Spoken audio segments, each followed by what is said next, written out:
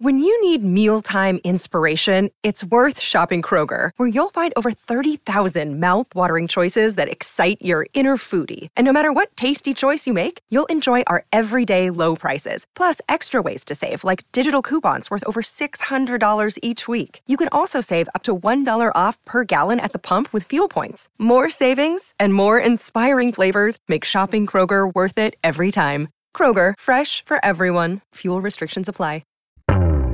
I'm Brian Hyatt. This is Rolling Stone Music Now. So somehow here in 2023, in the space of a few weeks, we have had Now and Then, a new song of sorts by the Beatles, plus a music video, and a brand new album, Hackney Diamonds, from the Rolling Stones. These two improbable events leave us with a lot to talk about. So to dig in, I have Angie Martosio and Andy Green. It felt like this would be the last time in the history of civilization there will be, in the space of a few weeks, a new Beatles and a new Stones song. That is it. World, that is it. That is the end of this era. It should have ended a long time ago, since the full Beatles lineup hasn't been around for quite a long time. But somehow here in the far future of 2023, only now are we hitting the end of an era when this is possible somehow. Yeah, but I think it needs to be said that the Stones stuff is a fully legit Stones record, fully legit Stones songs. This is Beatles that has a big asterisk next to it, I would argue. All right, well, before you're going to go into sides, let's just agree that it's a very happy and rare time, as Brian said. Like, it's something to celebrate and be psyched about. Even like the kids on TikTok are excited about it. It's crazy. It's beyond rare. It's, like I said, this is it. This is the end of it all. And this is a fairly energetic last gasp. We'll talk about the Stones album, which is, like you said, a real Stones album, which is in its own way as eerie as what the Beatles, the quote-unquote Beatles, did. Now and Then, the Beatles song, has an interesting history, and it's tied into the Beatles reunion, the Threedles reunion in 1994. And it's really the third in a trio of songs that have major asterisks on them, which is Free as a Bird,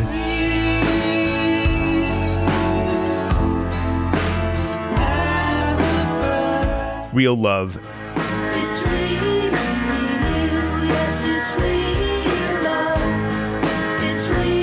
and Now and Then.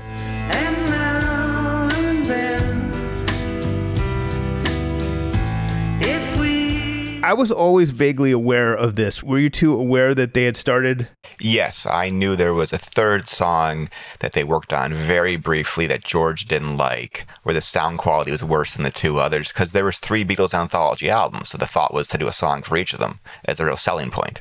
But they just gave up when they started Now and Then. Yeah, and growing up to the anthologies, like the CDs in the car as like a child, like I knew what those songs were, but at 5 years old, I had no idea there was a third one on the way, or they were trying to have on the way at least. You should have done your homework at 5 years old and done, yeah. The anthology records, it's important to note how incredibly strongly they were marketed back in 94. The anthology special was this huge event back when there still was network TV was still a unifying force, and it was on TV on ABC, I think, and it was everywhere. And I think a lot of people of very young Gen Xers and older millennials, some of them got those anthology CDs before they had some of the actual Beatles albums. So they learned those fucked up versions first, which is a real thing that happened. Yeah, it was the peak of the CD era and the peak of the box set era and everything. So there was so much money to be made by this stuff. And it was the first big Beatles project in such a long time.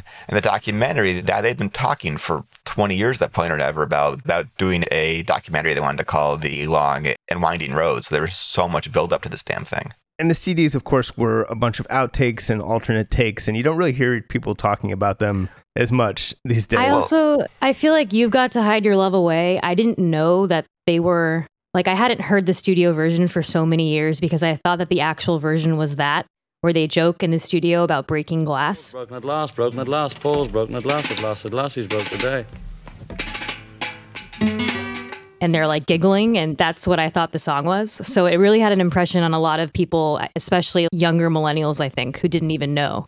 I think that's very real, and I think it was a product in stores that people got for like Christmas presents, even though it might have been better to be like, here's Rubber Soul and Revolver first instead of these thrown out versions of the same songs. And the CDs at the time in the Beatles core catalog, they're all from the 80s with very lousy sound. There was these 87 versions of the CDs out until the 2000s. It was madness. And what bothered me about the anthology as a purist was there were outtakes on the anthologies in which they would combine different takes into one new outtake, which is just ahistorical, and I hate that shit.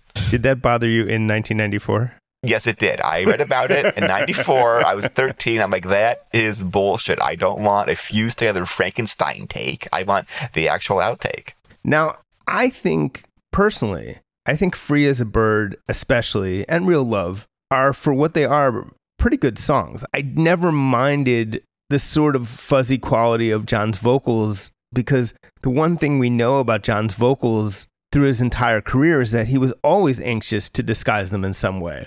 It's not like here's someone who was always presented in incredibly high fidelity sound suddenly reduced to something tinny. He loved that. So it was kind of appropriate. So that aspect of it bothered me very little. I think one thing is you notice is the hand of Jeff Lynne is very strong on those songs. It sounds very Wheelberries, ELO, like it's the Jeff Lynne thing. Its signature is very strong. Free as a Bird sounds like an ELO light to me, easily. It's very Jeff Lynne. You can hear it on there. Yeah, I think I felt the same way. Those songs, to me, they're very cool. They're more fleshed out than Now and Then as far as what John contributed in some ways. But it's like Jeff Lynne is the fifth Beatle on that stuff. And to me, it detracts in a big way from those songs. I'm sure what Jeff would say is, listen, I got my whole thing from the Beatles in the first place, so it's not like I was imposing something wildly different. It's not like he was someone whose main influence was King Crimson and imposing that on the Beatles, but yeah. Well, that's very true, but he had his own distinct thing, and you could hear it either if it's on a George Harrison record or a record by Roy Orbison or whoever, you hear, or Tom Petty, you hear his hand so strong on what he does,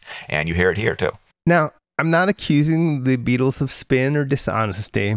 I will say, when I heard that the original reports that George Harrison didn't like this song Now and Then, I personally don't remember hearing much about song quality. My impression at the time was he just didn't think the song was very good. That was my impression because it's half-baked. This is just John at a piano in his house in 1977. That's like beyond a demo. It's just a rough home recording. And with the TV in the background. Yeah. And so you could see why George, when you hear Free as a Bird, you're like, that's a whole fleshed out thing that we can work with. This Now and Then feels like the beginning of a sketch of a song. And particularly the tape they had, I noticed recently that they didn't have the first gen tape back then. They had a copy of a copy back then. And with the technology of 1994, I'm sure it sounded like complete shit. The quote, even in the New Yorker profile from not long ago, it says that George Harrison had called the song fucking rubbish, not necessarily the recording. So the funny thing is, this doesn't have to be a question. We now know that there are hours and hours of video of them recording this song from the anthology sets because they filmed this Three Beatles reunion so that it's not going to be a question. Someday we'll know, and there's no doubt footage of George expressing his opinion, and it'd be funny if they end up adding like CGI, be like, of course I love the song, but the recording is fucking rubbish. It's gonna be like that, but we'll find out. I do think there might be some revisionist history happening here. But I think he was wrong. I think it's a very pretty song. The other thing is, in the demo, there's this whole other part that John sings. I realized I know why they had to cut it out, because it does sound a little disjointed, but I think it's gorgeous, and it's crazy that it just wasn't included or incorporated somehow. Yeah, it's a pre-chorus that they just totally chopped out. I don't wanna lose you. It's like, we don't need that anymore. I was really shocked to hear that was cut out. Yeah, I don't want to lose you or abuse you, right? It's that part. Yeah. There's something very funny about Paul all these decades later being like, rubbish, John, like we're losing that part, and then, just snipping it out. And what's clear is John singing about Yoko here. This was originally some sort of thing they were thinking about called The Ballad of Johnny Yoko, some sort of play or musical that this was written for. But when Paul and him are singing together, it becomes in your mind they're singing about each other. It is so in keeping with the narrative of the Beatles, where we know that after a certain point, Paul was the one who took over John's leadership of the band. John was the original leader. Paul ended up taking it over as John got distracted with whatever was going on with him and lost some of his creative steam. And Paul was just picking up steam. And then it's a cliche by now, but it's true that Paul was the one, get in the studio. Let's go. Let's do another album. And here he is doing it past the grave with both George and John. But he's like basically saying to the ghosts of George and John, what's wrong with you? Why are we not in the studio? Let's go. I love when he says, I know what John would have said if I would have asked him. He would have been like, yeah, this is great. I love this. It's like so confident. Right. As we know, John, always the font of enthusiasm for doing anything with Paul and always positive. But on the flip side, it's part of the John-Paul partnership that John would bring in a song and Paul would be like, I think that's great, but here's a way to make it even better. And to the very end, that they were working on each other's songs and fine-tuning them. And even if the ratio was like 95-5, there's still that 5% that would be Paul, that would be distinct and would be very helpful. One of the cool things about Free as a Bird, Paul wrote this bridge, right? Whatever happened to the life. And it's very poignant because the lyrics sort of address the situation. It makes it more of a real John Paul collaboration. In this one, he didn't actually write anything. Instead, he added a bit where a tribute to George, despite George having been at the original sessions, where Paul plays his version of a George slide solo, which is interesting. I think a problem they faced is that George only spent a few hours working on this song, and he just plays guitar on the verses. So they needed some sort of guitar part. So I think it was smart of Paul to play like George. Right. I just wish he'd written a bridge or something and really actually dug in there and written one more thing, quote unquote, with John. It's interesting because when we heard this was coming out, I actually assumed it was going to be for an expanded reissue of the anthology movie, because there's rumors that's happening, and it seems like it's been tacitly confirmed that it is still going to happen, but not yet. Instead, it came out, it's like they were anxious to get it out, maybe to compete with the Stones, I don't know. But they were anxious to get it out and put it with the Beatles' Red and Blue, where it actually makes less sense. Yeah, I think part of it is the technology was finally there to do this, to strip out the vocals from the piano. That's something they couldn't do until very recently. And I think they went at some selling point on the Blue and Red records because those are just basically Spotify playlists on vinyl. There needs to be some additional thing to market those. First of all, one thing that's very cool about the Red and Blue, I've heard the Love Me Do remix, but Giles used the same technology, the stem, they call it stem separation. And it's gotten a little confused because Peter Jackson's company, obviously Peter Jackson, the director of the Lord of the Rings movies and also of the incredible Get Back documentary recently. Also, his company has developed what seems to be the best version of this sound separation, stem separation technology. And what it allows you to do is if you have a recording where either they never did break up some of the tracks into separate tracks, or you don't have the original recording, you can take a finished recording, and if there's vocals and piano and a TV sound, you can use AI, use machine learning to pull these things apart. And that's what he did here. And of course,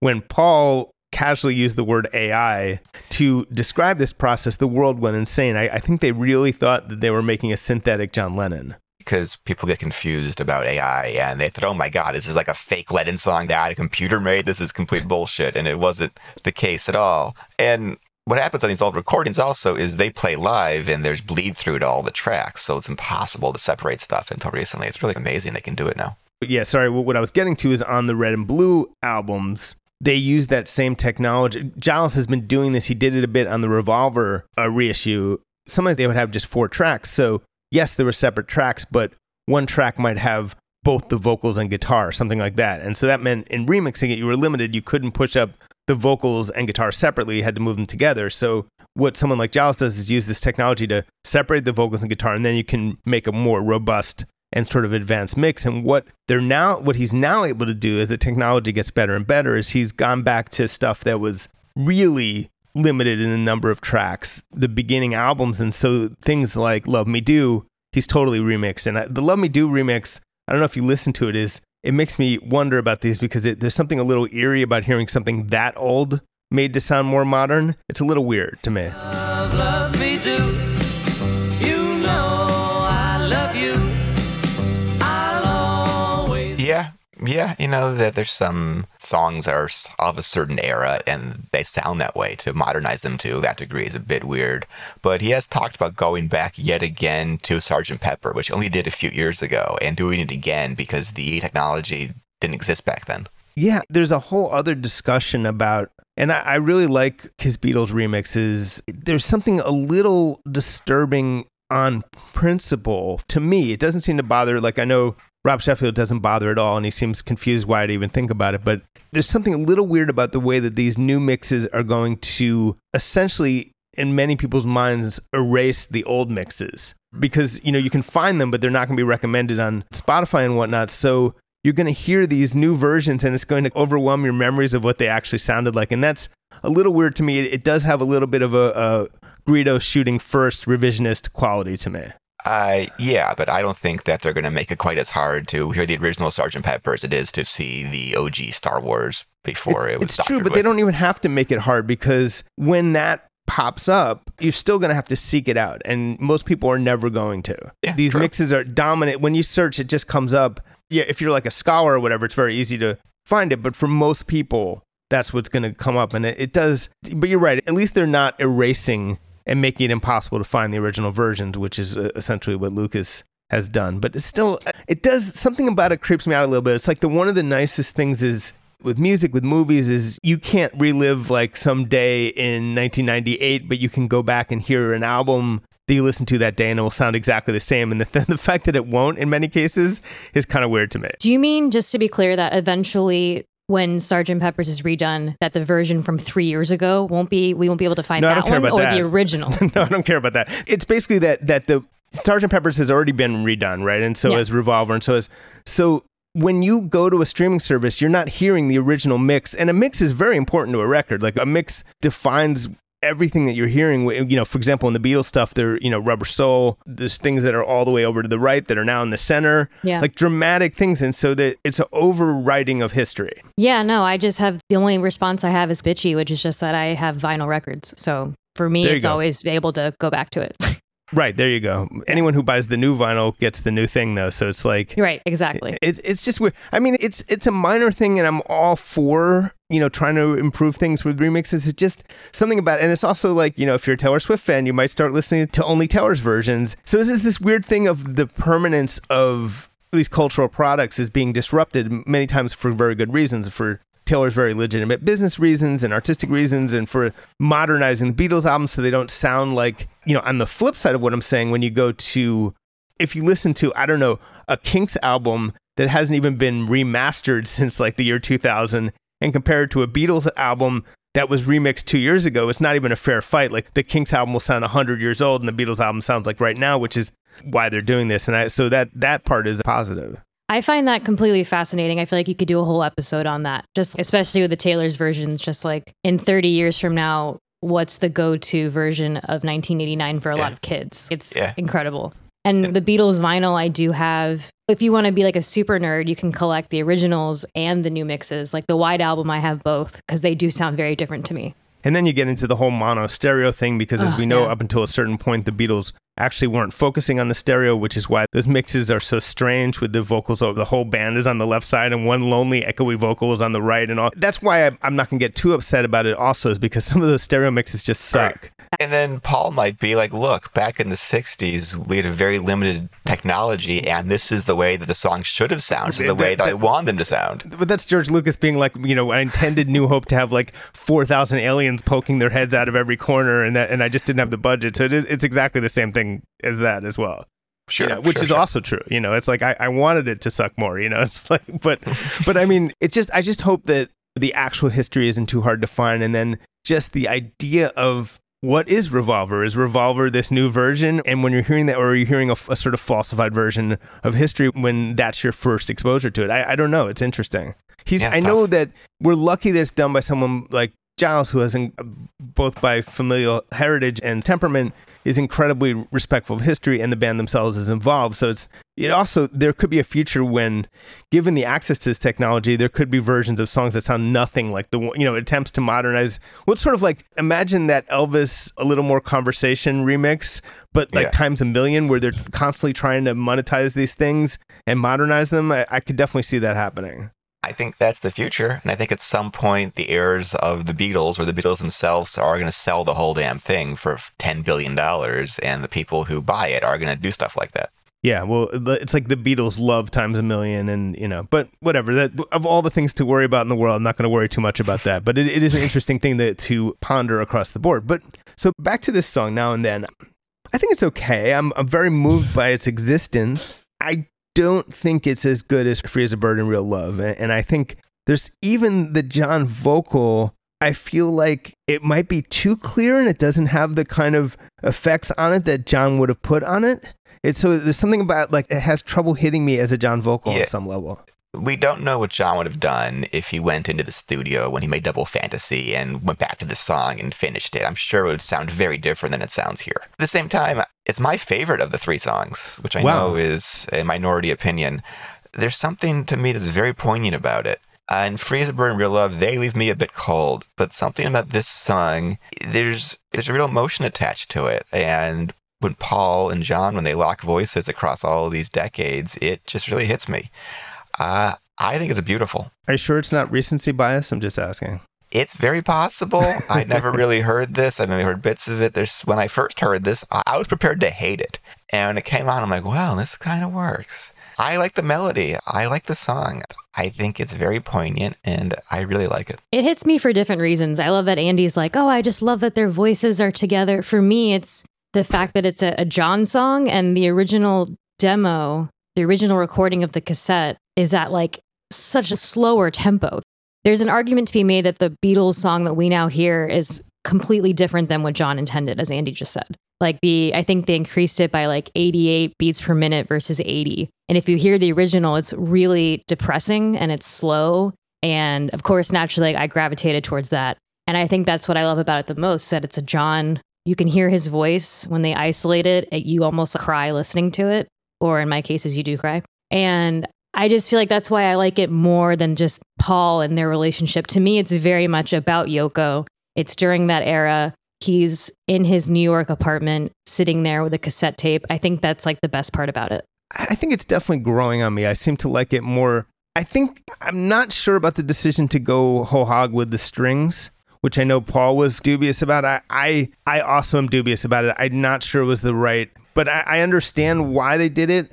It's a lot to go from John playing piano in his apartment in this wispy demo to like strings and everything. It's a lot. It's right. Just it's a decision, and I'm just trying to.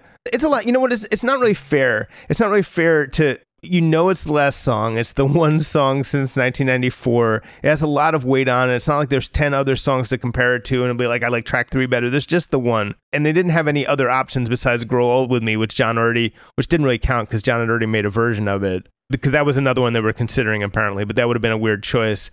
So it's sort of like this is all they had. So it feels almost unfair to judge it too harshly.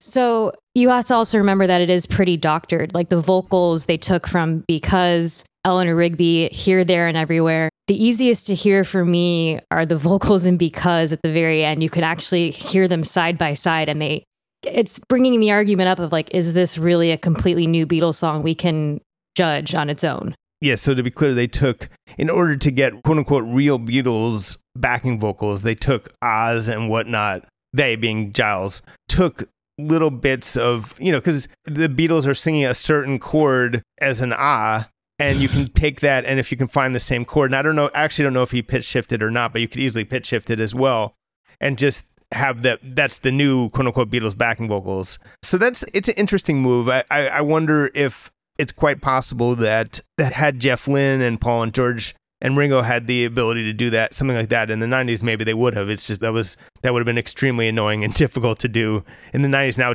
he probably was able to do it in about 5 seconds. So yeah, there's this whole orchestra recording. There's these backing vocals taken from other sources. There's new Paul harmonies. There's new Ringo drums and new Paul bass. Apparently they recorded bass and drums also in 94, but then redid them from scratch. It's very poignant. I'm glad it exists. I don't know. Yeah, I mean, to just make a very broad point, the Beatles story ended with Abbey Road, and these 3 songs are quasi-novelties done decades later. They're different things, and if you judge them by that standard, I think they sound a lot better than if you compare them to legit Beatles songs. And look, if you don't know any of these things that we've discussed so far, any of the actual details or what the recordings are or the difference in years, if you just played this song for someone, it's a really beautiful melody. And I think it's really nice that it exists in its purest form. It's just a really sweet thing to have in 2023. So, and then the last thing before we move on to the Stones is the video, which Peter Jackson did. And I think the video is sweet and kind of funny and very touching at the end. It uses a lot of sort of CGI, ghostly, actually the whole band, not just the guys who are dead, but, you know, the old images of them are kind of like popping up like it's the Haunted Mansion at Disney World, like popping up, dancing in front of modern footage of them recording the orchestra. I'm also really glad that they unearthed footage, like we said, of them actually recording Now and Then, because, and it makes you wonder just how much stuff is unused for the anthology. We knew there was, but there's quote unquote hours of them recording Now and Then in the 90s. So what else is there? There must be so much. So Peter Jackson used a bit of that. I understand that a lot of people did not like the ghostly George and John, and I think that would be the two of you. I want to say that Haunted Mansion is a lot less creepy than this. You're the only human that I've talked to so far that prefers the video over the song. I mean, I separate the two things, right? There's the video, and I love the anthology footage. Like, that on its own is incredible. I'm not hating that at all. It's great to see George in there and all of his denim. I love watching them talk and whatever. The CGI is so unsettling to me and unnecessary, and I realized they wanted to make it playful, just like as they sped up the tempo of the song. Like, it's supposed to be a nice little light, playful thing. It's just really creepy. I know Andy has a lot to add to that. A lot. It's just ghastly, and it is inadvertently funny when they come in and there's John in 65, whatever, just being all goofy and everything in the studio. It looks cheap. It's distracting, and it's just like, what the fuck are they doing? They shouldn't bring the ghost like this. But it's meant to be funny. I mean, Peter Jackson said it was meant to be funny, that he deliberately look for and use goofy stuff from John and George so that it wouldn't be maudlin and that it wouldn't be. But it still is. Yeah. But the orchestra, the weirdest part to me, that frame of the orchestra and John is conducting and making goofy faces. I almost find it like, I don't want to say offensive, but just like really bizarre and unsettling. And I didn't like it at all. I was like, please get rid of this. Please fast forward. It's just so disturbing to me. It's so interesting that I totally get that. And for whatever reason, I just had a different reaction. I will say it might have helped. I read this very long statement that Peter Jackson put out to obviously obviate the need for any interviews. He put out like a 4-page statement explaining the making of the video before I watched the video. Okay. So that put me he explained his concerns, which were that first of all, he didn't think there was any footage of them recording Now and Then, which would have made it very difficult. So he's very happy. Then they went into the deepest part of the vaults and found it. So he's very happy. Then he didn't want it to be maudlin. So if he was going to include them, he wanted to include goofy footage to make it lighthearted. So that's what they were looking for, especially in the middle. And so he explained all this stuff. So then when I saw it, it set it up for me. And then I will say the part at the end that really got me emotionally is when the Beatles do a bow at the end in black and white footage and then disappear. I was really affected by that. And I've talked to other people who were affected by that. I thought that was cool. There's cool parts to it. I didn't read that Peter Jackson thing. I had no idea about what this video was going to be. I just put it on. I think most people are just going to watch it without having read that. Right. So I was just like, what the fuck are they doing? And I think that's going to be a very common reaction. It's just triggered me the whole time. Like, what the hell? As I said, they could have showed anthology footage and had that beautiful, poignant ending that you just described, and that would have been great. They could have shown other footage without having the CGI and them in the studio, like the Sgt. Pepper outfits. Like, it's just cartoonish at this point. I don't want to see that with 90s George next to it. It's weird. You know what it reminded me of? Because it was all Abbey Road and the ghosts, the sort of quote unquote ghosts of them were, and it wasn't just the ghosts, again, of the dead guys. It was, I appreciate that there also was Paul and the sort of quote unquote ghosts of the earlier selves of Paul and Ringo showed up. And what I appreciate about that is the one time, and so this was all at Abbey Road because Paul still loves recording there. When I did a Paul McCartney cover story and we met at Abbey Road in the studio too, where they where the Beatles recorded, I don't think I would have been as overwhelmed with just meeting Paul because I'm kind of used to that kind of thing. But the fact that it was in that studio was really freaking me out. And he was so cash about it. He'd be like, over there is where we recorded Lady Madonna. I was like, that's fucking insane. How can you stand this? Basically, I was like, why would you want to be in this room? There's so many ghosts in here was literally what I was thinking. So for me to see that manifested, I was like, that's how I saw it. So for him to be sort of cheerily plunging along as these ghosts are like dancing behind him, I was like, yeah, that's actually, I think that's what Paul's head looks like, honestly. That's just where he dwells. And so I guess on that level, you two probably think I'm giving this way too much credit, but that's how I felt, that's sort of how it is for both Paul and Ringo, especially Ringo. I feel like he wakes up and those, like, they're all like lurking there and be like, what are we going to do today? It's hard to escape the idea of that the past is always present for these guys. You just hated the execution. That's a basically. fine concept. It was just a sloppy, lame execution that was cheesy and unsettling. Differing opinions on the video, to be sure. Hey, it's Kaylee Cuoco for Priceline. Ready to go to your happy place for a happy price? Well, why didn't you say so? Just download the Priceline app right now and save up to 60% on hotels. So whether it's Cousin Kevin's Kazoo Concert in Kansas City, go Kevin, or Becky's Bachelorette Bash in Bermuda, you never have to miss a trip ever again. So download the Priceline app today. Your savings are waiting. Go to your happy place for a happy price. Go to your happy price, Priceline. This episode is brought to you by Shopify. Whether you're selling a little or a lot, Shopify helps you do your thing, however you cha-ching. From the launch your online shop stage, all the way to the we just hit 1 million orders stage. No matter what stage you're in, Shopify's there to help you grow. Sign up for a $1 per month trial period at shopify.com/special offer, all lowercase. That's shopify.com/special offer. Another day is here, and you're ready for it. What to wear? Check. Breakfast, lunch, and dinner? Check.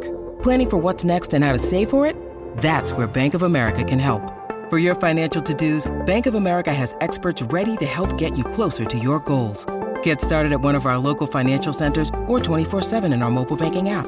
Find a location near you at bankofamerica.com/talktous. What would you like the power to do? Mobile banking requires downloading the app and is only available for select devices. Message and data rates may apply. Bank of America NA, member FDIC. What's up, everyone? It's Reality Steve, your number one source for all things Bachelor Nation and reality TV.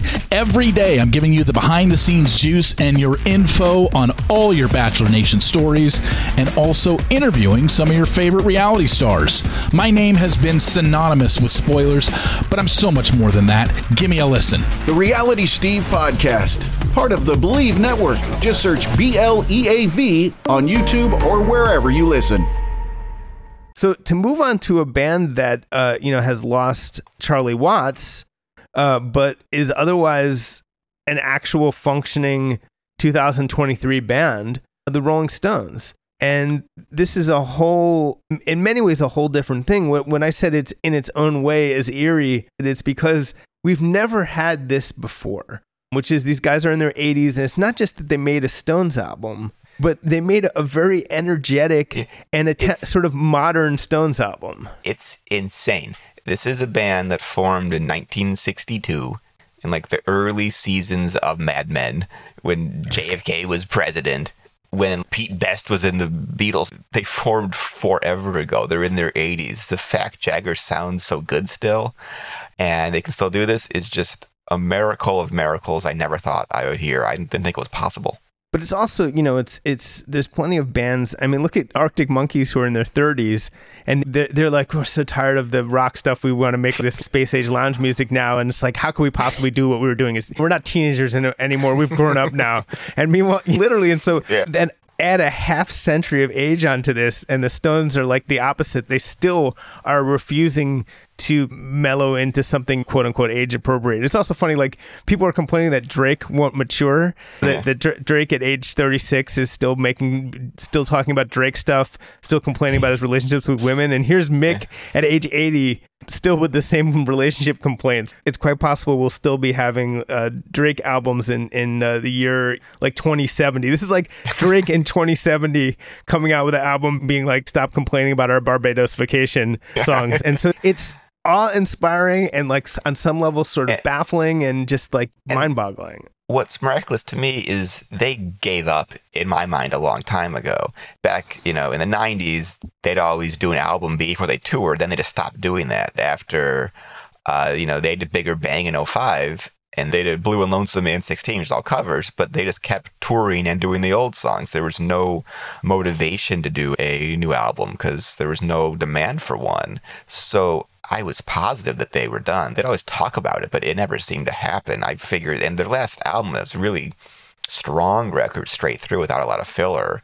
They got to go back to like Undercover or Tattoo You. I mean, we're going back a long time. Since so many critics have called so many albums their best one since Tattoo You, obviously a famous music critic cliche, so there's some disagreement about it, but yeah. I like Undercover. I like Steel Wheels and Dirty Work, but there's a lot of filler on those records, and Voodoo Lounge. Steel Wheels has some great songs on it. I'm a Steel Wheels fan. I realize there's low points to it, but I love Mixed Emotions.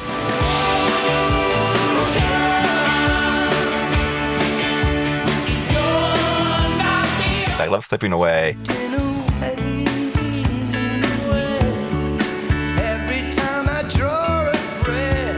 I love Rockin' a Hard Place.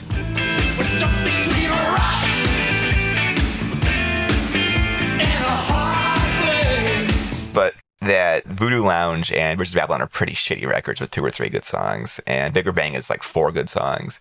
They felt so half-assed for so long, and this does not feel half-assed. I am less surprised that they made a new album than I am the fact that it's actually good. Sorry to say my expectations were low, but there's no skips on this one. I think the whole record throughout is just a really nice, even keel. I think it's really solid. I think maybe what people are missing here, and as Mick and Keith told Rolling Stone's Corey Grow, Keith has always been pushing to make this record. They made the actually quite excellent blues album during the sessions, the lead-up sessions to this that have been lasting for years. They've been trying to record this album.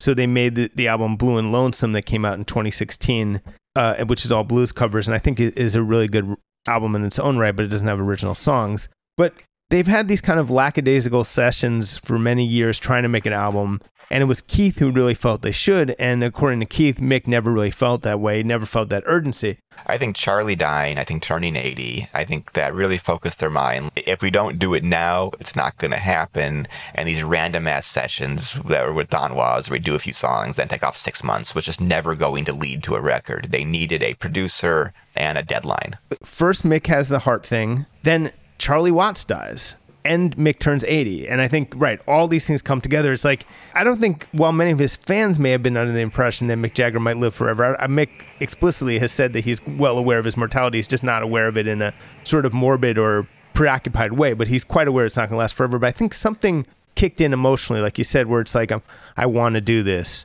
That combination of things. And I think, losing Charlie, obviously a big thing, a huge thing, a measurable thing. They're lucky to have Steve Jordan, who obviously does everything he can to play a lot like Charlie without losing his own identity. Yeah, he grew up a huge Stones fan. He knew Charlie well. He played with Keith for years. He's the one guy on the planet that could have done this, that had real credibility to it. I think it's also crazy that they chose a producer who's like a Stones super fan. Gonna make a weird comparison. The Monkees in 2016, they got Adam Schlesinger to produce the record, who grew up a huge Monkees fan, who incorporated like that sound into Fountains of Wayne in some ways. He was a complete obsessed Monkees fan, and he had a real sense of how to make a Monkees sounding record and how to revitalize them, and it worked. It's a great record. And it was the same thing here. Andrew Watt, he grew up on the Stones. He's a diehard Stones fan, and he knew how to do it in a way that's almost better than they did at this point to get that sound back. So I respect Andrew Watt's, the fact that he's become the leading rock producer of the era. It's a dubious title in 2023 in some ways because of how little rock there is in the mainstream, but he's really become the guy, and all these guys love him. Paul McCartney loves him. He obviously works with Post Malone. Then he did work with Ozzy Osbourne and Elton John and Iggy Pop. And with Eddie Vedder. He's doing the Pearl Jam record. Yeah, and he's working on the next Pearl Jam record. I get a little bit worried about, I think a problem is that no one really knows what, quote unquote, because Mick said specifically, I wanted this to sound like a modern album. The problem is no one really knows what a modern rock album sounds like in 2023. I think it's kind of a weird category because a lot of I know what sort of an indie album sounds like in 2023 with the Rock Band playing. But as far as like a super produced mainstream rock album, I think that's in dispute what that would be. And so there's moments on this album where I get a little concerned about the sort of like the drum sound starts to sound artificial. There are 2 tracks with Charlie and they sound more organic to me. So that there's moments when it doesn't sound as organic as I'd prefer. It sounds a little bit like a confection, sometimes I don't hear a band playing in a room as much as I'd like. For example, if you go to Blue and Lonesome, you really, just from 7 years ago, you'll hear a band playing in the room. This doesn't always sound like that. It does sound like a quote unquote modern album, which is weird because that often means it's sounding less like a rock album per se, like a Post Maloney pseudo rock radio thing sometimes. And Mick thought he was like making that clear to Corey. He was like, I wanted it to sound like the Stones today. But to me, that made it way more confusing because I had the same, thought that you did. Like, what does that mean? What does that even sound like? Yeah, I see the sound quibbles and I get that, but the songs themselves, they rise above that. These are really strong songs. There's also an issue. There was something called the loudness war, and for the most part, it's over. It was really happening in the early 2010s. This horrible thing where people were just pushing the levels of albums to try to compete with each other and end up making these blaring bad mixes. Some classic cases are the Metallica album Death Magnetic, the Bruce Springsteen album Magic. There's a few other ones where the mix is literally clipping, it's distorting a little bit, and it ends up sounding headachy. And unfortunately, the main mix to Hackney Diamonds, the Stones album, suffers from this. It's the first time in a long time that this is much less common now. It's a throwback. So it's this kind of like blaring, overwhelming sound. The good news, and this is very a weird artifact of 2023, is the Atmos mix. So the surround mix is, and that's what you get served on Apple Music by default. Even if you're going down to stereo, by default, you're getting a version of the Atmos mix. Is totally different. It happens to be done by Giles Martin, who's the same guy who produced Now and Then and did the Beatles remixes, and it's totally different. It's much... If you go from, if you're lucky enough to have both Apple Music and Spotify or something, you can go back and forth, and the Apple Music is monumentally less loud than the other version, and also much more, it breathes more, it sounds much more natural. So basically you can solve this whole problem by listening to it on Apple Music. It's a whole different album. I've never experienced anything like this. And it's so weird that they weren't like, wait, these sound totally different. These are like 2 different albums. They just were like, whatever, let it go. So very strange. One of the weirdest nerdy audio situations I've ever seen, but not to get too caught up in that. But let's talk about the songs a little bit. The songwriting is quite robust. I don't love Angry, the single. It's okay. Don't get angry with me. I'm in a desperate state. Yeah, I don't think that's the best song. I think Whole Wide World. When the whole wide world's against you, and life's got you on the run. And Bite My Head are much better songs. I had around your house, but I ain't on a leash. Yeah. I was going to say I prefer Whole Wide World, but I have the hot take that I feel like Bite My Head Off is not as great as Angry. Sorry to say. I just find it like really repetitive and not in a good way. It's really thin to me. Bite My Head Off is very funny because it's like, it's the Stones doing sort of a punk-ish song with Paul McCartney. It's almost like a joke, that dream of the Beatles Stones supergroup. Let's do it on like the most throwaway nothing. What's fun about it is these, let's face it, these incredibly old men doing this thrashy, loud song together is a very funny joke. It's a funny contrast for Paul to have him on this and also on Now and Then because they're very different songs at the same time. Yeah, maybe I'm just I took it too seriously, probably. It's a fun song, and I bet it's really good live. They did play it live. It was sick. Yeah, Andy's one of the 200 people on Earth who's seen this live. Yeah, haven't gotten into that insanely hard to get into Stone Surprise Club show. Yeah, and it was sick. It sounded great live, and Whole Wide World live was really great. I think that was the best new song of the show. That and Sweet Sound of Heaven with Lady Gaga.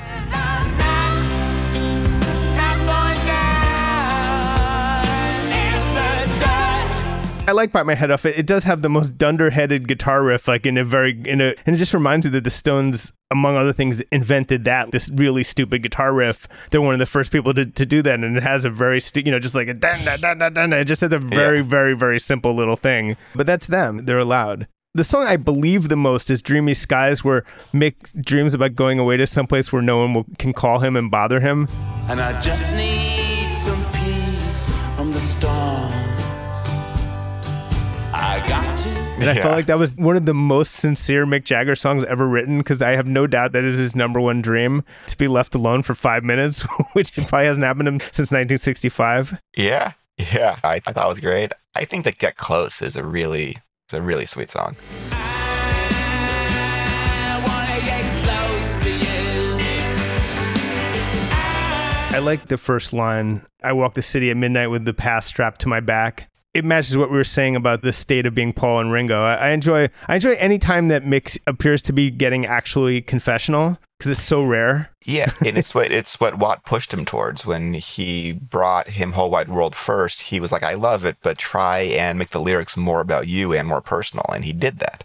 So Watt is a good producer in that sense, that he was unafraid to push Jagger to get more intimate. Yeah, I thought it's amazing on the track Depending on You when Mick says, I'm too young for dying and too old to lose. Too young for dying and too old to lose. 'Cause I love that he can sing the line, I'm too young for dying at age 80. That's one of the most defiant things ever from a rock star. Yeah, he refuses to age. I saw him a few weeks, that was after the heart surgery, and he was dancing around the stadium for 2 hours and was fine. You know, he's raising a son now that's like 8 years old. You know, he just does not age. And how many hours a day is he like working out? That's the real question. Yeah, obviously a combination of genetics and lifestyle have really lived in his favor, but Keith is obviously continues to be the more inexplicable thing. But I really like Mess It Up. you think I mess it up all for you.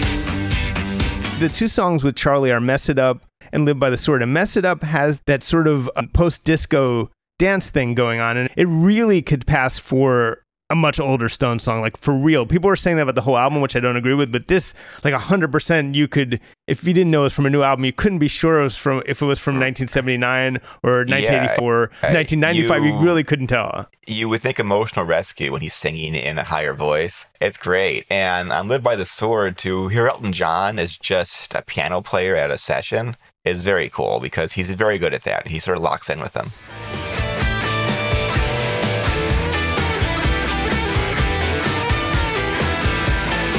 That to me sounds more like an older Stone song. That's almost certainly the real last Rolling Stones song, because it has not only Charlie, but it has Bill Wyman on bass. Yeah. If only they had like some sample of Brian Jones in there, it would really be the last Stones song. There's no Brian Jones on it, or Ian Stewart. But other than that... Right, whereas Elton John is taking on the role of Ian Stewart or of Nicky Hopkins or whatever. Yeah. I also love the story that I think Corey wrote about, where Lady Gaga comes into the studio for Sweet Sounds of Heaven and is rolled up into a ball on the floor. And Mick is, get up, let's do this properly. I just love that. Yeah, that's an incredible song. I think, definitely one of the highlights in the album, if not the single highlight, actually, because it's so robust. It's this gospel-y thing written by Mick on piano. I know we want to believe that Mick and Keith can still write together. I guess there are cases where they did on this album, but Mick fully wrote this on piano at home. And the serendipity of getting Gaga there, it ends up really ascending in this really ambitious way that's really where you're like, oh, like they didn't have to go this hard kind of thing. Oh, wait, is this actually a classic Stones song, but that also has Lady Gaga on it in 2023? It's staggering, and live, it was even better.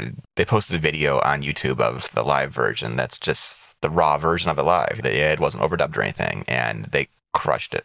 Everyone keeps overlooking the fact that Gaga was in the studio next to them, which means that she was recording probably an album. So it's interesting. And then she also just went and played with U2 at the Sphere. So she's really doing her tour of the old men of classic rock lately. So it'd be interesting to see it'd be funny if her album has absolutely nothing to do with this. But she definitely does seem to be in her sort of, in her legend eras. I love that she sang Shallow with U2. That's her classic old song now. It's awesome. Yeah. The Sweet Sounds of Heaven is staggering. And when you think about Charlie Watts too, and that song together, and just like what that could mean, the poignance of it, it's almost as powerful as like, I don't know, like Say Hello to Heaven or something. Right, that he's singing about the afterlife, and he's singing about Charlie Watts and the afterlife kind of thing. Yeah, it's like the Andrew Wood part 2.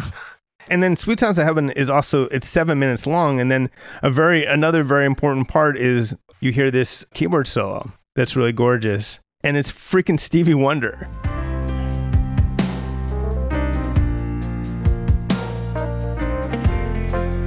You do have to love that they pulled in a lot of their clout for this album And I think Andrew also pushed them on that. Why not get Elton John? Why not get Stevie Wonder? And I think that's really cool. And what's cool is to bring on these superstars, and they don't sing with them. They don't become duets. They contribute to the song in a really important way, which is cool. Yeah, they're not overshadowing the song at all. It was a sort of cool fan naivete, although I was a little, Andrew Watt describes, anyone who like knows their history is always taken aback by moments like this, but Andrew Watt casually asked Mick and Keith how they met. From a journalist, it just shows a lack of homework, but from a producer, it's not necessarily your job to know that stuff. So it feels like while they might be, if a journalist asked them, they'd be like, what the fuck is wrong with you? Have you never read anything? But from when a producer asks, somehow they're charmed and they just answer it. It's not the only time that you've seen something like this where someone asks what to a fan or a knowledgeable journalist is like a maddeningly stupid question. No offense to Andrew Watt, but it's pretty famous how they... There's a plaque there. Yeah. And he's wearing Stone shirts every day to the studio and has like a Stevie Wonder tattoo. Like, it doesn't make any sense that he would ask that question. But anyway, so he apparently asked this question, which I'm sorry, it's still funny to me. And they answered. And then he asked, where did you get your name? Which is also a very funny, it's sort of like, and what kind of music do you play? These very basic questions, but I guess somehow they were charmed by this. And, when he learned about the Muddy Waters song Rolling Stone, he then asked, but then it's an example where the naivete plays off, which is like, have you ever played it? Have you ever recorded it? And they're like, no. And then he said, would you? And they're like, absolutely. And so he does get this very special acoustic version of this Muddy Waters song that ends the album. Well, I wish I was a catfish swimming in. And if it does happen to be their last album, you couldn't have ended better. And it's the same thing on Blue and Lonesome. You can talk about, and I did talk about the issues of appropriation and whether this music belongs to them. And I you can go and see what they said about it in my cover story. It's not something I ignored, but there's no doubt that Mick at age 80 sings this stuff with a whole lot more authority than he did at age 22. And it's a very powerful and authoritative and sort of more age-appropriate thing that ends the album of them doing this Muddy Waters song. And it's just, I think it's just Mick and Keith, right? Yeah, so which are the two survivors. I mean, the two people are still in the band from day one, so it's... And I'm sure throughout, we didn't mention Ron Wood. I mean, if you see them live, Ron's a great guitar player. What it really took for me to really appreciate Ron was seeing the reunited faces at the Rock and Roll Hall of Fame, where he was, I think, the only guitar player on stage, and so you could hear, tore it up, and so you could really just hear what he does by itself, and you're like, oh, I see. Like he's the one, he's filling in every gap and helping. And as Keith's arthritis is a bigger and bigger problem, and they got rid of Blondie Chaplin on stage, so Ron is more important than he's ever been to the sound of the band. Right.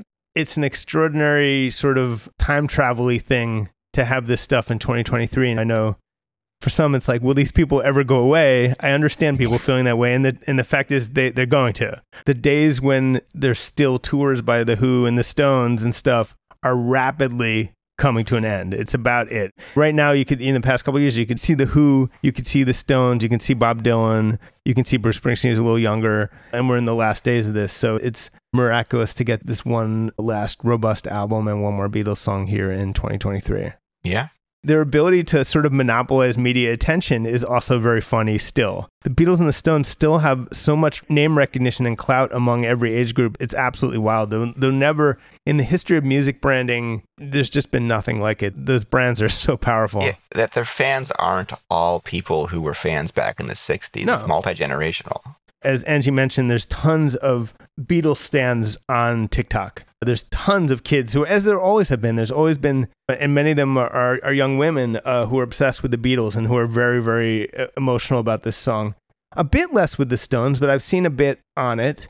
But there's definitely a cross-generational aspect to it. The timing does crack me up. It's also weird how when the Stones were out actually doing things for 50 years after the Beatles, they still didn't overtake the Beatles, which is very funny. No, the younger audience we're talking about, I also love that the Beatles, they never like rush to cater to younger generations. It just happens. Like they don't force that at all. They finally started selling their downloads in like 2010. And it wasn't until 2015 you could hear them on Spotify. Like they've never really been trying hard to like be part of the youngs. It just kind of happens. There will still be teenage Beatles stands in 20 years. There just won't be any more new Beatles songs. And the Stones, it's different. I think what people want in theory is like something funereal and me contemplating my last days kind of thing. And their utter refusal to do that is very funny to me. And just, again, you don't know how to wrap your head around something this like sort of energetic from people who are not just old, but like really old and at the upper end of the human lifespan. It's in the history of recorded music, it's one of the most blatant sort of raging against the dying of the light kind of things. It's just remarkable. And we've joked about the fact that Steve Jordan, the drummer, is now the youthful young whippersnapper in the band, and he's in his 60s. So there's something very funny about that. He looks so young, though. It's so weird that he's that old. Yeah. You read old articles in the 80s and they'd be like, and clearly Mick is putting in slow songs to rest his aged body between songs. It does raise questions. I mean, like, if there's just one of them and Ron Wood, how far would they push this thing? It's best not to contemplate. Yeah, it's hard to imagine a Keith Free Stones tour, but it might happen. Do you not think in 20, 30 years there'll be some sort of ABBA-like Beatles experience? Sure, there probably will. Yes, but not with a living Paul McCartney and living Ringo. No, I don't mean that. Some sort of ABBA-like show with holograms. Paul, 110-year-old Paul McCartney with CGI. No, I mean, yes, I think there probably will be some kind of live experience. We've talked about what AI can do, and I think AI can fill in the gaps in concert footage and stuff like that, where they'll be able to make holograms or make whatever they want to. They did those Elvis concerts where it was live members of his old bands, but Elvis on a screen. And at least there was an aspect of live to that. With the Beatles, if you have anyone playing live on stage, it becomes entirely fake. So it would have to be it can't be live. It would have to be like a hologram movie, but not anytime you have anyone else playing, it's just a tribute band. So right. It would be a curious novelty, but nothing too interesting, I can't imagine. You could create something at the Sphere, right? That would be cool, but essentially that's just it's just a very cool movie. Yeah. It's not anything more. It could be like a movie concert. Of like, they could do like the Eras tour for like the Beatles, I guess, in a movie. They already had Beatles love, so I'm sure. Right, but that's performers on stage that are doing a whole acrobatic routine to everything. So lame. Right. I guess we should close by noting that the actual living, breathing Rolling Stones are still touring. There's no need for holograms there. They'll be on the road next year somehow. So there's still that. But Angie, thanks so much for joining us. I'll see you next time. And that's our show. We'll be back next week. In the meantime, subscribe to Rolling Stone Music Now, wherever you get your podcasts. And please leave us 5 stars and a nice review on Apple Podcasts and Spotify, because that's always appreciated. But as always, thanks so much for listening, and we will see you next week.